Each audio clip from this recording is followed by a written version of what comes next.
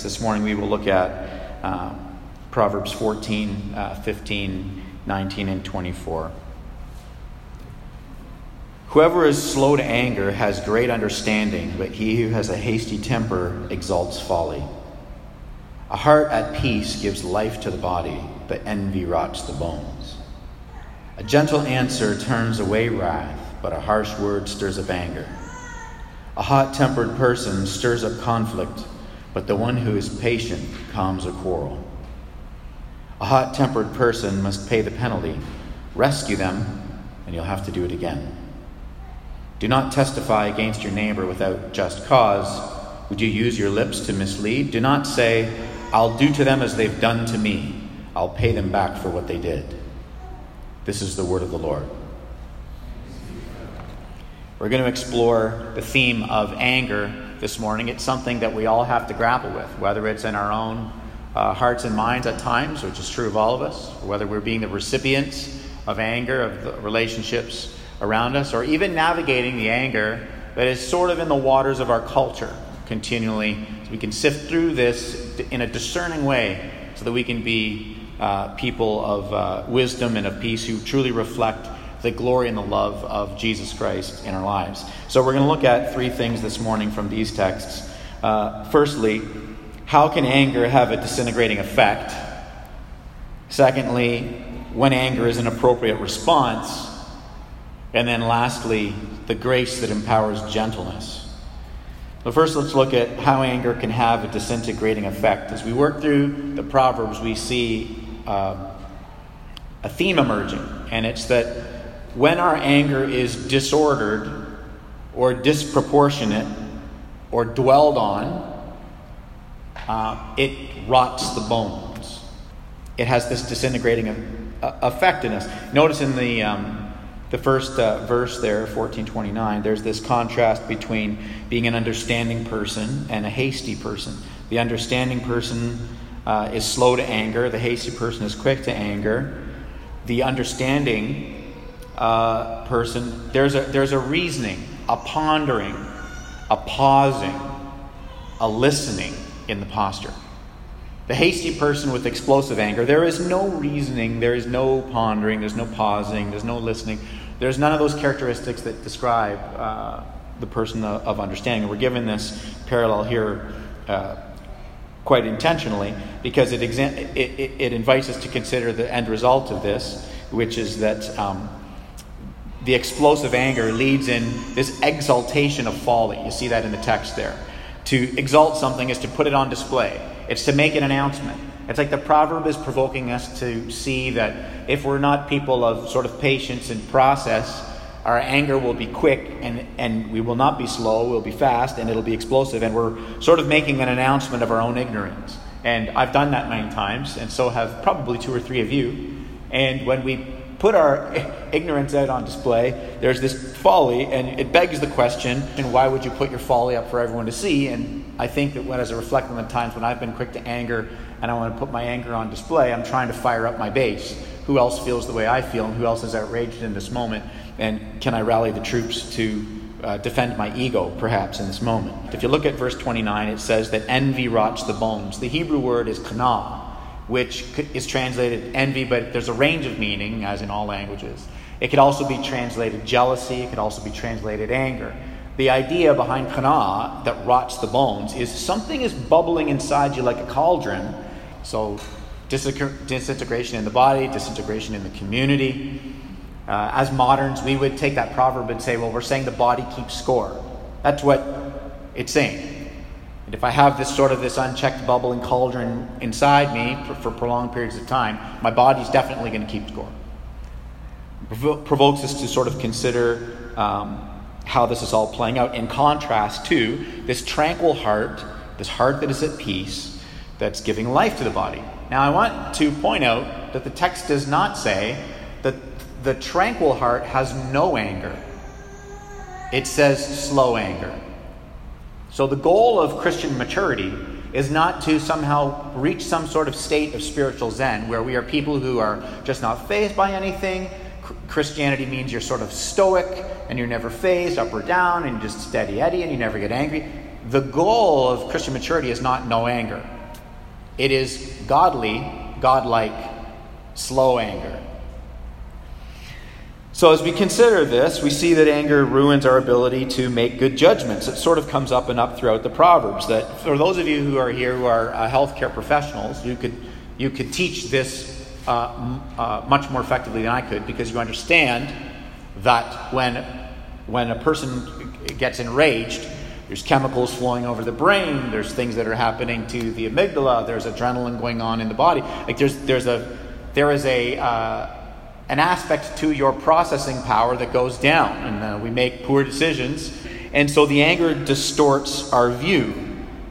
The anger, as you work through the Proverbs, it distorts lots of different views. It can distort the view of ourself, can distort the view of others, it distorts our view of the situation, of reality, can come out in destructive words, outflow with destructive choices and actions. And if you look at chapter 19, verse 19, what it says of the person who's got this sort of disintegrating anger operation in their life, it says, even if you rescue them, you have to do it again. Something is disordered. Something about our anger is disproportionate. Something is going on in our heart and our mind that is creating a pattern that is going to continue, and I need to examine it. I need to go to God prayerfully. I need to have honest diagnosis. I'm not going to re-preach last week's sermon, but I need to have friends in my life who can speak truthfully to me with candor and care, so that I don't just keep on rolling in this pattern of the way that I'm seeing myself or this relationship or this situation, and staying in this seething anger.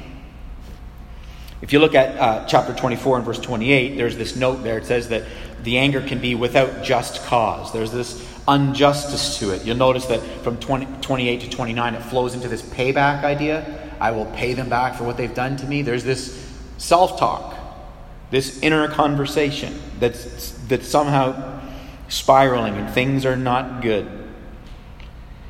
This invites us to consider that when something is disordered, when something is disproportionate about our anger, it's controlling us. And whatever is controlling us, whatever we sort of wake up and chase after, that's our Lord. That's our God. That's our King. Some of you may be exploring Christian faith with us this morning, and you'd say the religious language doesn't apply to you because you don't believe in God or the Lord doesn't make sense to you. Consider it this way. Whatever you are waking up in the morning and you're saying your life is all about this, the thing that gives you meaning is this. The reason why life is worth living and not just being a negative, nihilist and say the sun goes supernova and there's no existence of humanity, so who cares? The reason you're telling yourself, no, I have to wake up and be a person who lives a life that's beneficial for the city, and the meaning of life is that. That thing is your Lord, because you're waking up every day and you're saying, because life is all about this, I therefore orient my life towards getting that. So the moment something blocks it, takes it away, you fail to achieve it, there is an anger that's going to rise up that is disproportionate. Because beyond just being a human that would naturally experience sadness and disappointment and anger, the King has been killed. The Lord has been dethroned. The Messiah is dead. And it's a mini Messiah. It's the God of your health, of your vocation. It's the God of the letters after your name. It's the God of your life of comfort. You say, I'm a person of justice and care and mercy in the city, but the failure for the government to align with your perspectives, to legislate the laws that would govern our city in the way that you would see it to be true, those things keep failing. The wrong horse keeps losing the political race, and they should be winning it, but they're not winning it. And so there is a seizing and bubbling anger because the King is dead. That's what this is. This anger is provoking us to see if that bubbling cauldron of anger is in me because my Messiah keeps failing me, I'm going to need to get rescued over and over and over and over and over because, quite frankly, the Messiah is too small. And so when we can elevate good things, and I say this often, all the time, I say this too much, but we elevate good things, give them that coronation ceremony, they become the ultimate thing. That's what breeds this sort of disordered anger, because then the loss is not sort of an appropriate sadness, it's this unjust, disproportionate rage. Anything between me and my God leads to this bone-rotting anger. Let's move on. The second thing is, when is anger an appropriate response? Because it certainly is. And when the things that grieve God's heart grieve our heart, anger is an appropriate response. If you go back to 14:29, it says that the one who is slow to anger has great understanding. Our God is slow to anger. When in the Old Testament Moses asks God to disclose himself, his nature, God, show me your holiness. God's response, this is the first time God describes himself, you find it in Exodus chapter 34. He says, the Lord is a God, merciful and gracious, slow to anger, abounding in steadfast love and faithfulness. Does not say he is a God of no anger, which is what the modern construct of God wants. I can't believe in a God of anger. What? Well, then how can you believe in justice if you don't believe in anger? And when the strong eat the weak, that should bother you. You walk by somebody's broken life because they've been oppressed by someone of power or politics or privilege or whatever, and they've used that position of power to crush someone else. That should give rise to anger, and that's appropriate anger. So we can't believe in a God of no anger, otherwise we don't believe in a God of love. Because the opposite of love is not anger. The opposite of love is hate. And to quote Rebecca Pippert, who's an evangelist and author, wrote a book, she wrote many books, but she would say it this way: the final form of hate is indifference. I don't care. Your life is going sideways, you're going off a cliff, I could care less. I got Netflix to catch up on. That is the opposite of love. I don't care what happens to you and where your life is headed. So because our God cares deeply about where his creation was headed, our God cared deeply about where the pinnacle of his creation, humanity, was headed, he cares deeply, and his love moves him to tremendous compassion. And so the anger of God is an appropriate anger because it is his love in motion, his love in motion towards not the people, but the thing that is destroying the ones that he loves. This is the appropriate anger of God. This is why when God describes himself, he doesn't say, I'm a God of no anger. He says, slow to anger. And by the way, the patience and the slowness of God to anger is cosmic. Nobody in this room is as patient and as loving and as gracious as God before they get angry. You and I get angry in the morning, we want justice by lunch. You read through the Old Testament, and in every context where there is God pouring out justice and judgment on large people groups as a result of their folly, their sin, their wayward ways. P.S. in most cases, as you look through history of the nations that where God had poured out the judgment, part of the worship practices of those nations was they were abusing women as part of their worship ceremonies. They were sacrificing children as a part of their ceremonies. Those two things keep showing up. It's abhorrent to God. And he is so slow to anger. He is moving the stars in signs and wonders and miracles throughout the Old Testament in ways you and I can't conceive and Hollywood has gleaned from, quite frankly. To just be like, in what ways and from a gracious cosmic display the magnitude of his patience through miracles until finally the judgment comes out. He is so slow to anger. This is his nature. And the reason he's so slow is because he is a God of saving grace who wants us to come to the end of ourselves, to turn to him, to trust him so that we can truly flourish in our hearts and our minds as humans. And to truly flourish is to be people of wisdom, his wisdom. And to truly be people who flourish according to his wisdom requires, as I've said many times, that we are people of worship. Not wayward worship of the small thing that I made God, but of God. And so there is an appropriate response. It does look like God's anger, and he describes it as slow. Actually, the Hebrew for slow is arek, and it means long-nosed. So when you read it in the original Hebrew, it'll say, God says of himself, the Lord is a God merciful and gracious, long-nosed. We have this sort of language in our culture, right? Oh man, he's got a short wick. Oh, this person's got a long wick, right? In the Hebrew culture at that time, that phrase meant to be a person of tremendous patience, to be long-nosed. The opposite of being long-nosed was to have nostril blasts.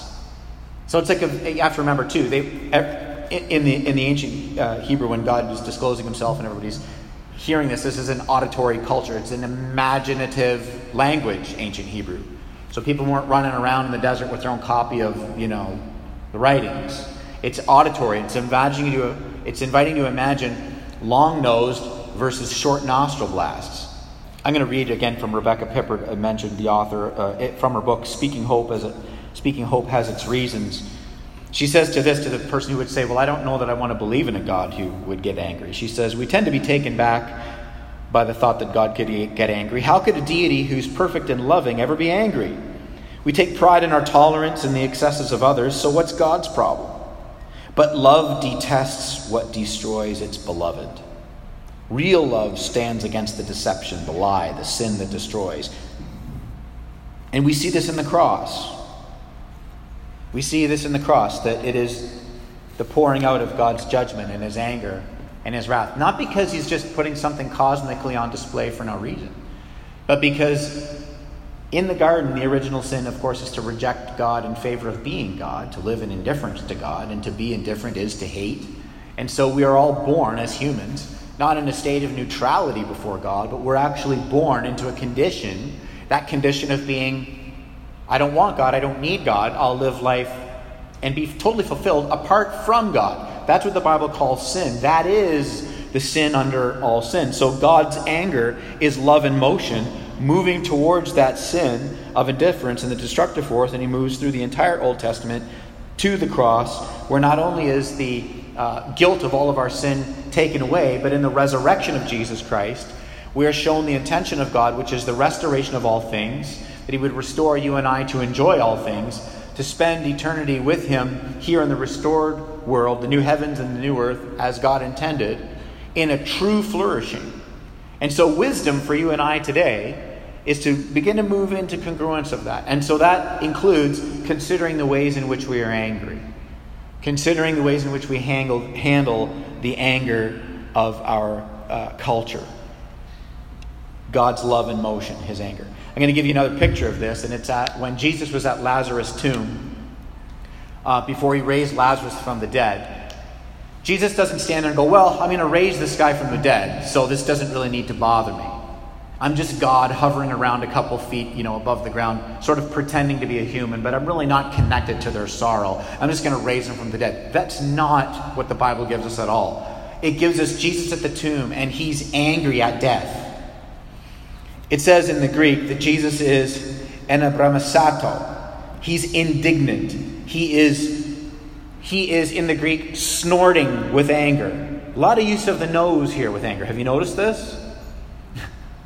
A lot of vivid imagery of just Jesus is at the grave and he is indignant. He's so angry he's shaking. It goes on after that Greek word. It gives us the next word, which is entrasaxen, which is disturbed and shaking.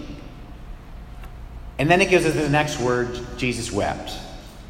And it's silent tears. And then he raises Lazarus from death itself. Now Lazarus died again.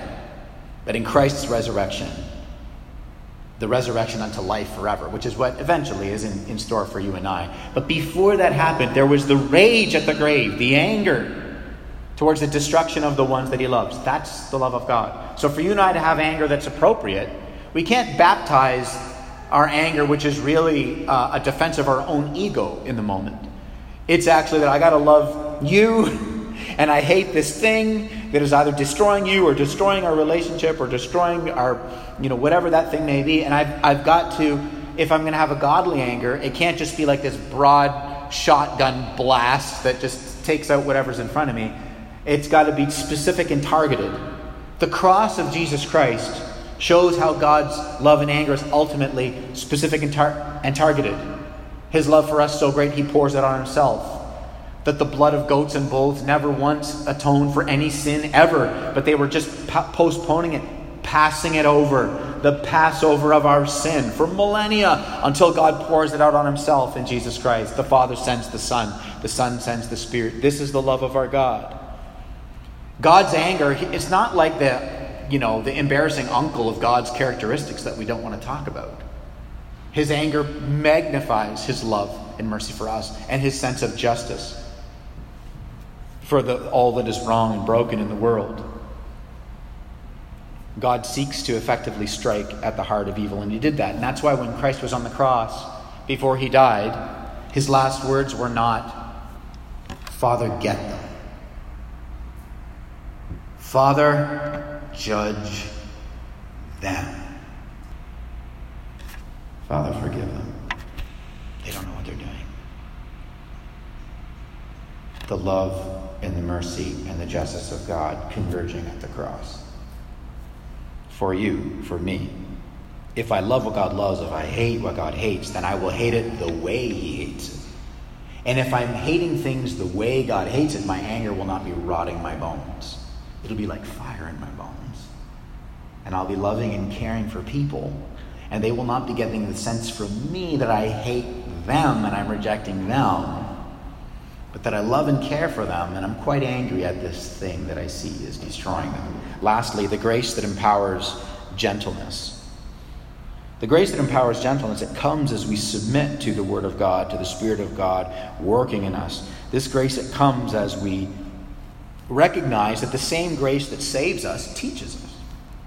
I didn't put the text there, but that's the beginning of Titus. It says the same grace that saves teaches. And so there is a grace that empowers this kind of gentleness. When I'm angry, as we've been talking about, I need to own it. And in this room, there's a lot of tragedy and sorrow. There are people who have been hurt and abused, and the whole time I've been preaching this, you are thinking to yourself, yeah, but Paul, the thing that if I told you, it would make it's abhorrent and terrible. And there is no justification for the pain and the hurt that has gone on. If that describes you in a room of this size, it's many of us. But the anger that can come from tragedy and horror and abuse that happens in your life, it can result in a lot of interpretation about you as a person that is actually not congruent with how God sees you. And the hurt and the pain and the sorrow and the destruction can cause you to see yourself in ways that aren't getting any amens from heaven, because it's not the way God sees you, because the thing that happened to you is not a commentary on whether or not God loves you. The cross is the commentary. The empty tomb, the resurrection, what is coming to you, life in him, restoration of your heart, your mind, your soul at the deepest level. God's grace available for you. That is the commentary of how God feels about you. And so there is a grace that empowers gentleness so that we can be people of gentleness and have a response that is a gentle answer that turns away wrath, rather than saying, I've had terrible things happen to me, I'm destitute for a life of wrath. It is not true. When we're angry, we need to own it and confess it to God. He's the one that can bring the healing, and that as we do this and turn to him and rely on him deeply, this act of confession, this is vulnerability, this is weakness, this is the only possible way for there to be reconciliation. And in some cases there will not be reconciliation, because forgiveness is something you and I can do. We're called to do it, commanded to do it. We can forgive because that has to do with us. Reconciliation does not just have to do with us, it has to do with us and the other party.